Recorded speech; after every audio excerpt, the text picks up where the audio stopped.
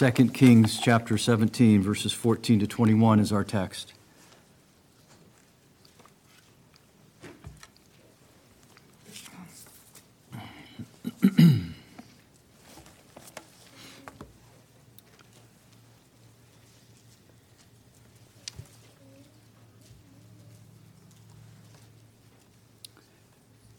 This is God's inspired and infallible word.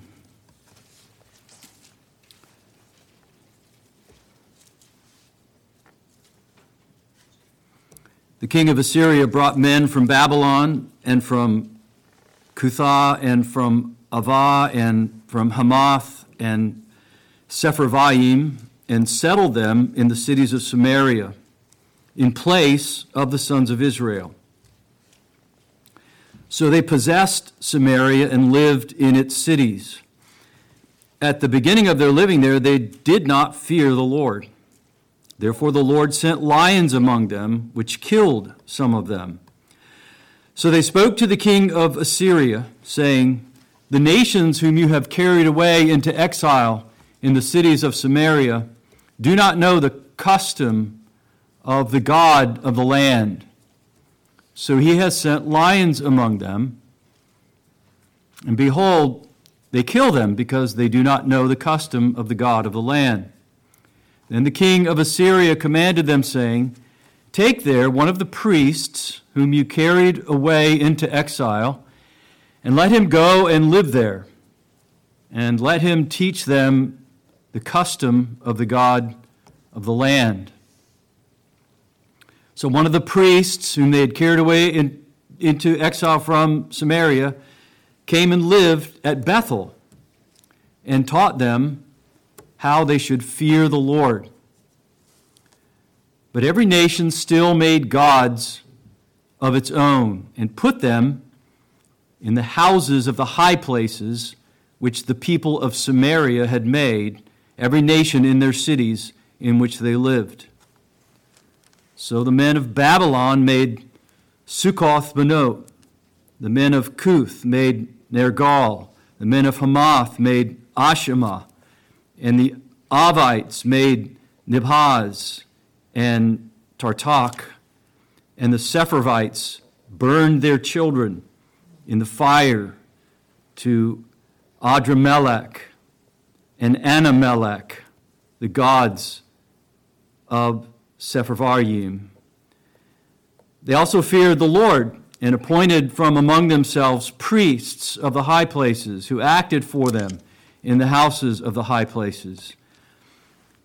They feared the Lord and served their own gods according to the custom of the nations from among whom they had been carried away into exile.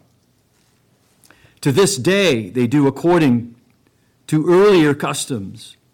They do not fear the Lord, nor do they follow their statutes or their ordinances or their law or the commandments which the Lord commanded the sons of Jacob, whom he named Israel, with whom the Lord made a covenant and commanded them, saying, "You shall not fear other gods, nor bow down yourselves to them, nor serve them, nor sacrifice to them. But the Lord, who brought you up from the land of Egypt with great power and with outstretched arm, him you shall fear, and to him you shall bow yourselves down, and to him you shall sacrifice. The nations and the ordinances and the law and the commandment which he wrote for you, you shall observe to do forever, and you shall not fear other gods. The covenant that I have made with you, you shall not forget, nor shall you fear other gods. But the Lord your God you shall fear, and he will deliver you from the hand of all your enemies." However, they did not listen, but they did according to their earlier custom. So while these nations feared the Lord, they also served their idols, and their children likewise, and their grandchildren, as their fathers did, so they do to this day.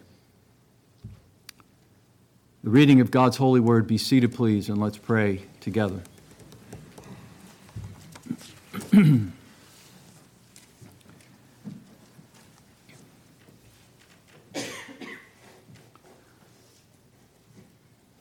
Lord our God, we believe that you have inspired all of Scripture, that all Scripture is profitable for teaching, for reproof, for correction, for training in righteousness, that the man of God may be adequate, equipped for every good work. We pray now that you would equip us by the Holy Spirit, working in and through us, and in and through your word, to grant that we might be trained to walk in the way of righteousness. We pray in Jesus' name. Amen. Amen. During the last semester of my senior year in college, I attended a job fair in Oklahoma City, Oklahoma.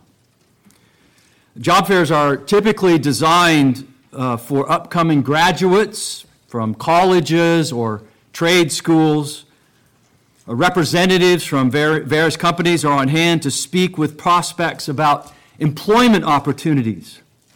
The choices are many, limited only by the companies represented and available positions. It's a cafeteria of prospective employers. And that's something like the state of affairs in Samaria after the Israelites had been carried off into captivity in Assyria. The influx of transplants under Assyrian relocation brought their own religious traditions, their own preferences to their respective new cities. It was a religion fair, a cafeteria of devotional possibilities.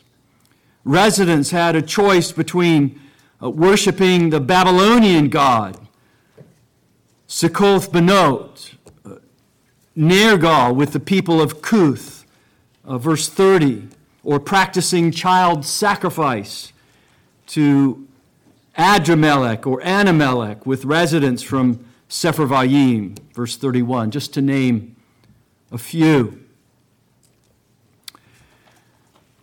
From that job fair in Oklahoma City, I snagged 2 interviews from the same company in 2 different cities in Texas, one of which led to a job offer and a 7-year career in electrical engineering with that company.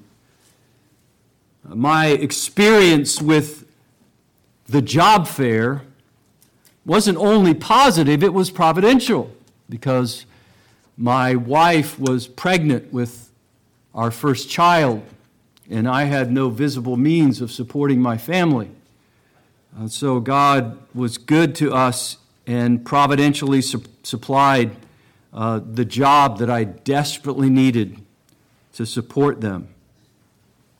Nothing even remotely positive came from the religion fair, from the cafeteria of religion in Samaria.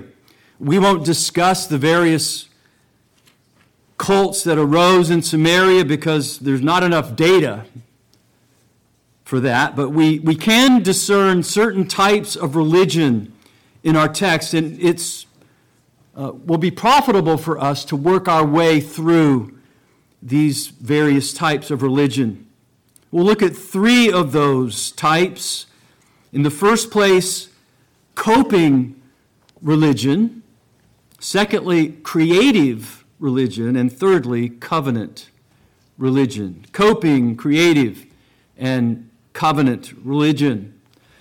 First, we have in our text what we might call coping religion or pragmatic religion. New residents came to Samaria from Babylon, Cutha, Ava, Hamath, Sepharvaim, verse 24. We know where Babylon is. That's in Assyria. But the location of the rest of these cities is uncertain. Since the new residents came from various locations, it's possible that the deportations listed in 2 Kings 17:24 resulted from several Assyrian campaigns during the reign of more than one of Assyria's kings.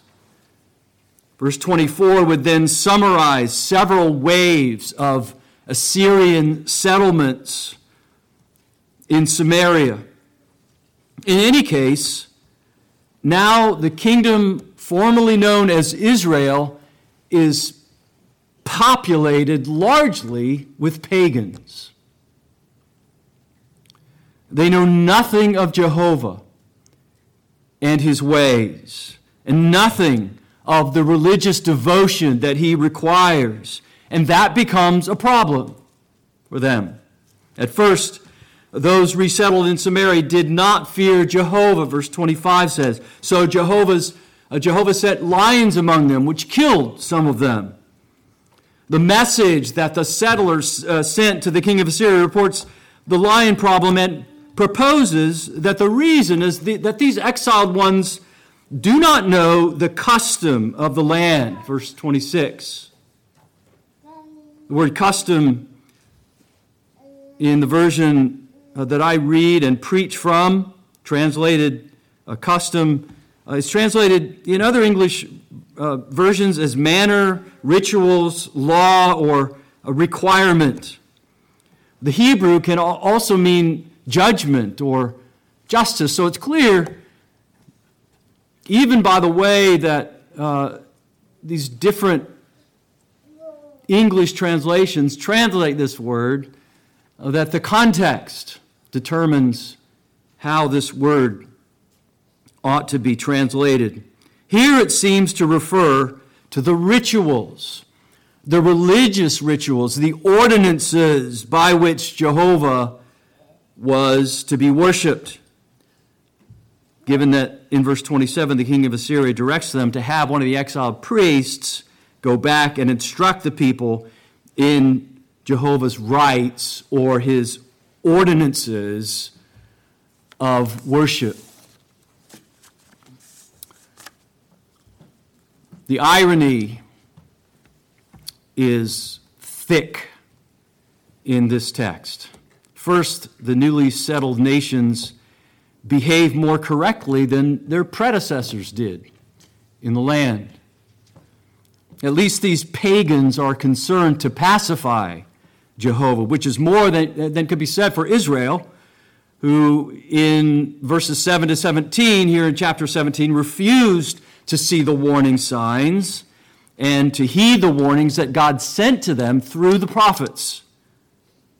Second, the priest who came to enlighten these pagans settles in Bethel. Verse 28. One of the original sites, remember, where Jeroboam instituted golden calf worship. 1 Kings 12, verses 21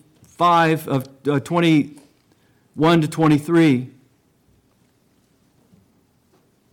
Did this indicate his preference for Jeroboam liturgy, for golden calf worship?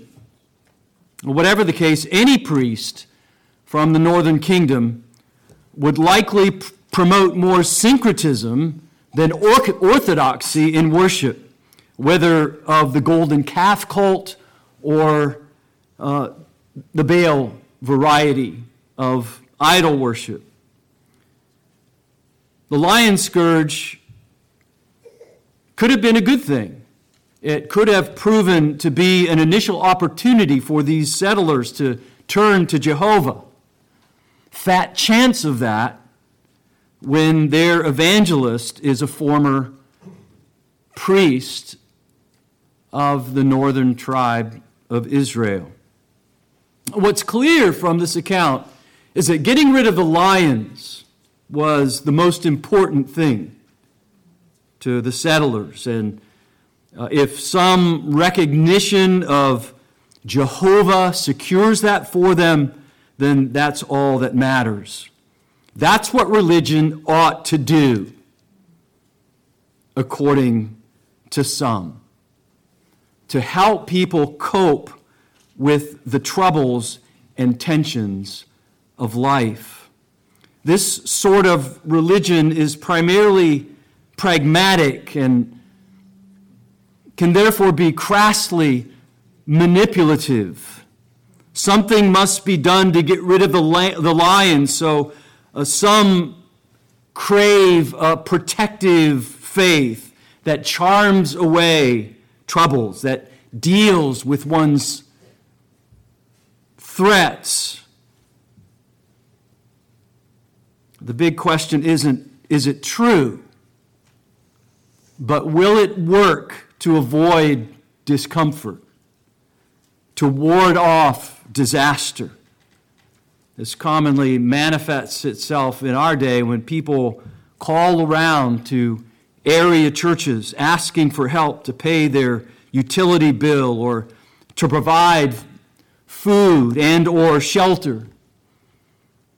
Sometimes these needs are legitimate, but more times than not, these requests are manifestations of this perception of religion as a means to help me cope,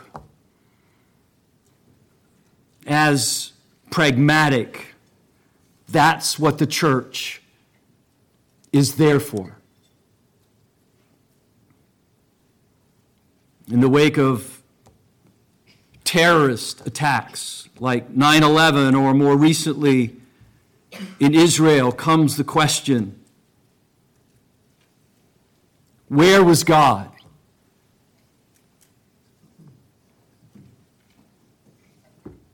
There's nothing wrong with asking that question. Christians know where God was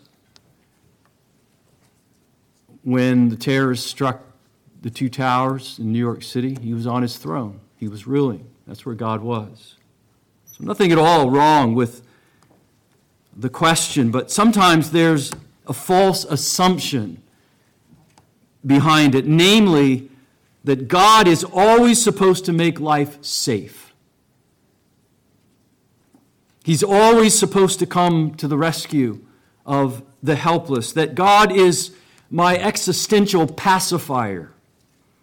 If he doesn't guarantee my security, of what use is he? Religion should get rid of the lions for you. That's what it's for. That's coping religion. Secondly, we see creative religion in our text. The new residents wasted no time in installing their own gods and worship centers. Verses 29 to 31. The operative word in these verses is the damning little verb made. The writer uses it 6 times in verses 29 to 31 to describe the making of God. It's a very common word in the Hebrew Old Testament, meaning to do or to make. It's used over 2,600 times. So we wouldn't think too much of it, except when the writer piles it up, as he does here. It makes us suspect that he's being sarcastic. They made. That's a pagan, do-it-yourself religion. This is the very same biblical sarcasm that we saw in 1 Kings 12, verses 31 to 33, where the writer describes the inauguration of Jeroboam's golden calf worship using the word make 8 times in 3 verses in order to mark the stupidity of such religious innovation.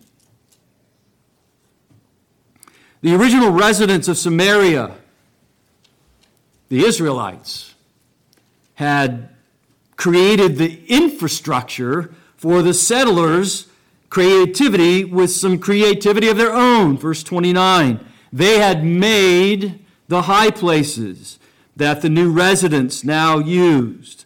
Like King Jeroboam, the new residents appointed from among themselves representatives of their gods. Verse 32, priests of the high places who acted for them in the houses of the high places. So here's creative religion. Religion is what you like to make of it. Religion is what you create. And it can be so comprehensive and ecumenical. You can both worship Jehovah and serve your own favorite gods. Verse 33. You can make it as you like. Charles Colson tells of a conversation he had with a neighbor. She was so excited about her church. And Colson tried to point out graciously that the church was a cult that believed neither in the resurrection nor the deity of Jesus Christ. But the woman was unmoved. She simply replied, "Oh, but the services are so wonderful. I always feel so good after I've been there." What's true takes second place to what I enjoy. What I like rules in creative religion. So pagan religion creates what it likes. Biblical faith receives what's revealed. Pagans base worship on what they prefer. Biblicists must worship based on what God declares. The biblical worshiper must submit. The pagan worshiper innovates. And when pagan worship mixes with true religion, the result is creative religion. We've seen coping religion, creative religion, thirdly, covenant religion in verses 34 to 41.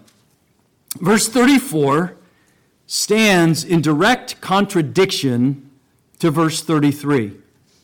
In verse 33, the imported residents are said to fear Jehovah and serve their own gods, while verse 34 denies this. They do not fear the Lord, nor are they living in line with the statutes, ordinances, laws, and commandments Jehovah had directed Israel to keep. If we don't recognize that in verses 25 to 33, there is a dripping irony, we'll miss the point that the inspired narrator is making here. It's not a passage meant to be taken at face value. The sense of the passage is best understood if the reader mentally applies quotation marks to the words worship and feared in verses 28, 32, and 33. We're not to regard the worship described in these verses as true worship, which becomes clear in verses 34 through 39. Once we understand the writer's irony, it becomes apparent that in verse 33 he has tongue in cheek when he says they fear the Lord and serve their own gods. Then he says it in plain prose in verse 34. They do not fear Jehovah. At the end of verse 34, the writer refers to what Jehovah had commanded the sons of Jacob, whom he named Israel. And in verses 35 to 39, he takes us back to the time of the Exodus, rehearsing in second-person address the terms of Jehovah's covenant. Jehovah made a covenant and commanded them. Note how stringently the covenant insists on exclusive devotion to Jehovah. Verse 35 contains three negative verbal clauses. Israel must not bow down, not serve, nor sacrifice to other gods. Verses 36 and 37 invert normal grammar and put the direct object or indirect objects first in these clauses for emphasis. Jehovah, who brought you up from the land of Egypt with great power and with outstretched arm, him you shall fear, and him you shall bow yourselves down, and to him you shall sacrifice. The statutes and the ordinances and the law and the commandment which he wrote for you, you shall observe to do forever. The same emphasis carries over into verse 38. The covenant that I have made with you, you shall not forget. Unless we missed the point, the writer hammers it into us 4 times. Negatively in verses 35, 37, and 38, you shall not fear other gods. And then positively in verse 39, but Jehovah, your God, you shall fear. Covenant religion is an exclusive religion. It's intolerant to any other sort of God. You must fear and bow down and sacrifice to Jehovah and no other. Our passage proclaims to us, as it outlines for us, what covenant religion is all about. Verse 40 apparently recalls the northern kingdom of Israel's response to the covenant stipulations of verses 35 to 39, to fear and bow down and sacrifice to Jehovah. However, they did not listen, but they did according to their earlier custom. Verse 41 then comes back to the nations who had been resettled in Samaria. So while these nations feared Jehovah, they also served their idols, and their children likewise, and their grandchildren, as their fathers did, so they do to this day. We have seen this before. The bondage of idolatry, the practice of idolatry that is passed on from generation to the next and to the next and to the next. 4 generations described here in verse 41. One generation embraces falsehood and dooms their descendants unless God graciously interrupts this damning behavior. Verse 41 breathes such an air of hopelessness. Succeeding generations following after the commitments of the former ones. Religion isn't necessarily a good thing. There's such a thing as condemning religion. There's such a thing as a religion that damns. Our text is teaching us. Bleak is the word for 2 Kings chapter 17. But religion isn't necessarily a bad thing either. Away with this idea, espoused by various evangelical authors in our day and mindlessly repeated by others, that Christianity isn't a religion, it's a relationship. Christianity is nothing if not a religion. There is such a thing as true religion. That's covenant religion. James writes about true religion in the first chapter of his epistle. As bleak as 2 Kings 17 is, there's a minuscule ray of hope for Israel in the last clause of verse 39. And he will deliver you from the hand of all your enemies. But that hope is dependent on the first clause of verse 39, whether they fear Jehovah, the God of covenant religion, worshiping and serving him exclusively.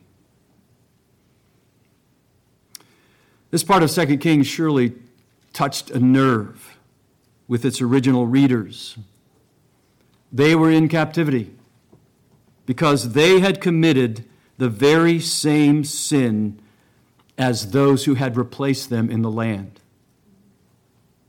They had ignored the first of the 10 commandments, you shall have no other gods before me, Exodus 23. They'd also ignored the second commandment, you shall not make for yourself an idol, you shall not bow down to them and worship them, Exodus 24. They had assured themselves that it was possible to have it both ways, to worship Jehovah and their idols. But their captivity proved how dreadfully they had miscalculated. When people read or heard 2 Kings in the time of Christ, the writers to this day comment in chapter 17, verse 41, remained relevant. Centuries later, the Samaritans still considered themselves God-fearing people, but they combined aspects of the biblical faith with the idolatrous practices of other nations. Jesus, you remember, addressed this head on in his conversation with a woman at the well in Samaria near a little town called Sychar, recorded in John chapter 4. During the course of the conversation, the Samaritan woman could tell from the discoveries Jesus revealed about her that he was a prophet with a profound spiritual insight. So she posed the question that in those days lay at the heart of the conflict between the Jews and the Samaritans. Our fathers worshipped on this mountain, but you say that Jerusalem is the place where people ought to worship. John 4, verse 20.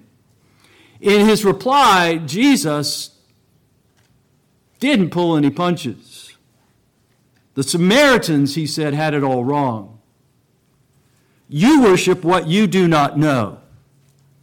We worship what we know, for salvation is from the Jews. But remember that the Lord also looked beyond the present conflict to see what God had in store for his kingdom. A future full of grace to anyone who truly comes to God by faith in the Messiah, Jesus Christ, who is from the Jews. Woman, he said, believe me, an hour is coming when neither in this mountain nor in Jerusalem will you worship the Father. But an hour is coming, and now is, when the true worshipers will worship the Father in spirit and truth. For such people the Father seeks as his worshipers.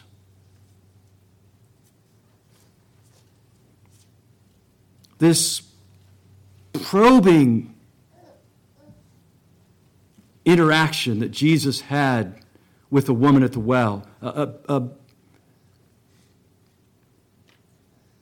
conversation that struck this woman to her very core, to the very core of her being, is how Jesus began to fulfill God's plan for the salvation of the Samaritans.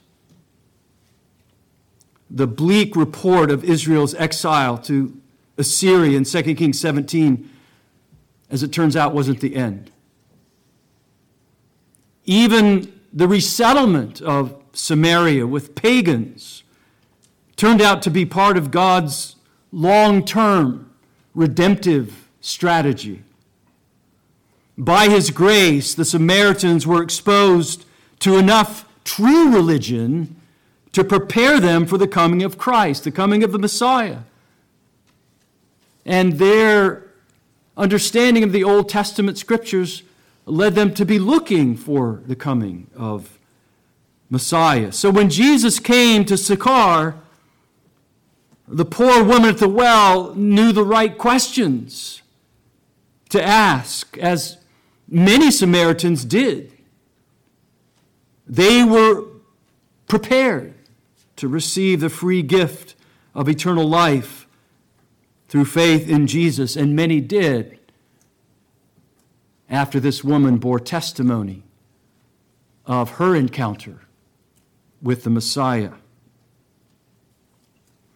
What was true in Israel's day before the exile to Assyria, during the resettlement time in Samaria,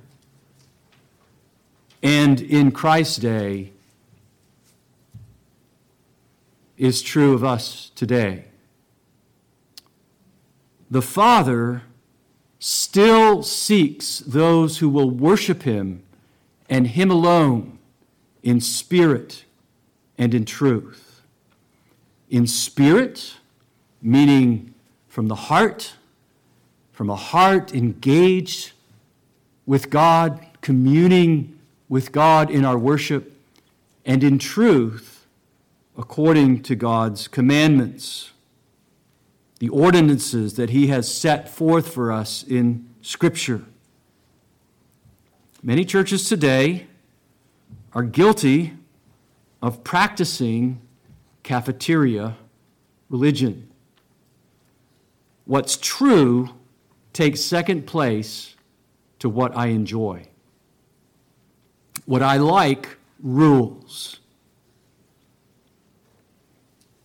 Many these days regard such matters as nothing more than splitting hairs.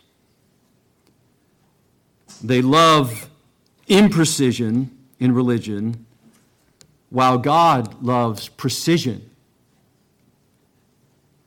He's not happy with anything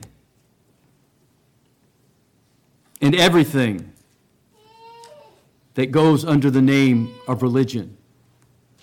Like it or not, it's possible to be wrong in religion. So wrong that we can even end up in eternal destruction.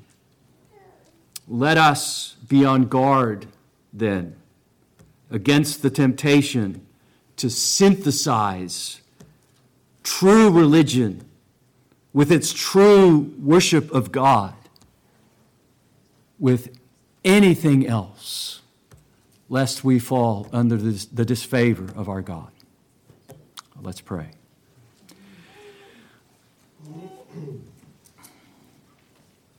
Our God, we thank you for the covenant. And we thank you for true religion, covenant religion. We thank you that you've laid out this religion for us in your word. That you've laid out the rites, the rituals, the precepts, your commandments, your statutes, the ordinances of worship. You've told us how you are to be worshiped.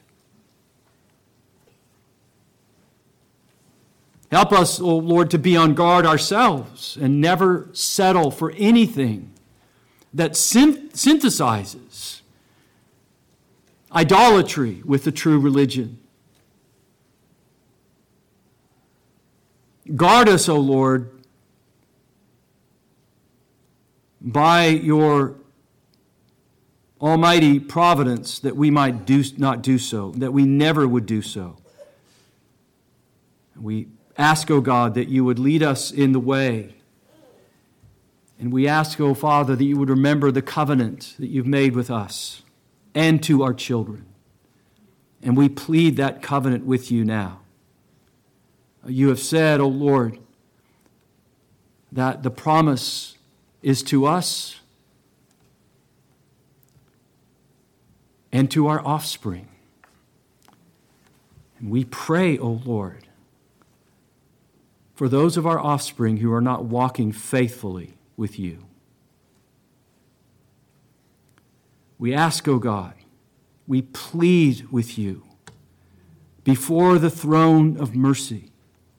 Have mercy on our children and their children after them. That the covenant that you have made with us would survive many generations. Indeed, O Lord, 1,000 generations. That our descendants would walk before you faithfully. We know that we don't do so perfectly. Help us in our striving to do so. And don't count our sins against us, O Lord. Our negligence of worship, our many failings as your people. But, O Lord, have mercy. Have mercy when we haven't been the parents that we ought to have been. None of us have. We've made errors in our parenting. We have not been faithful in many aspects of our parenting. And yet, oh God, you are faithful. And you're the God of the covenant. And you're the God who's made these promises to us. And you wouldn't have put them there were they not meant for our pleading. And so hear us, oh God, as we cry out to you for the mercy of your covenant. In Christ's name, amen.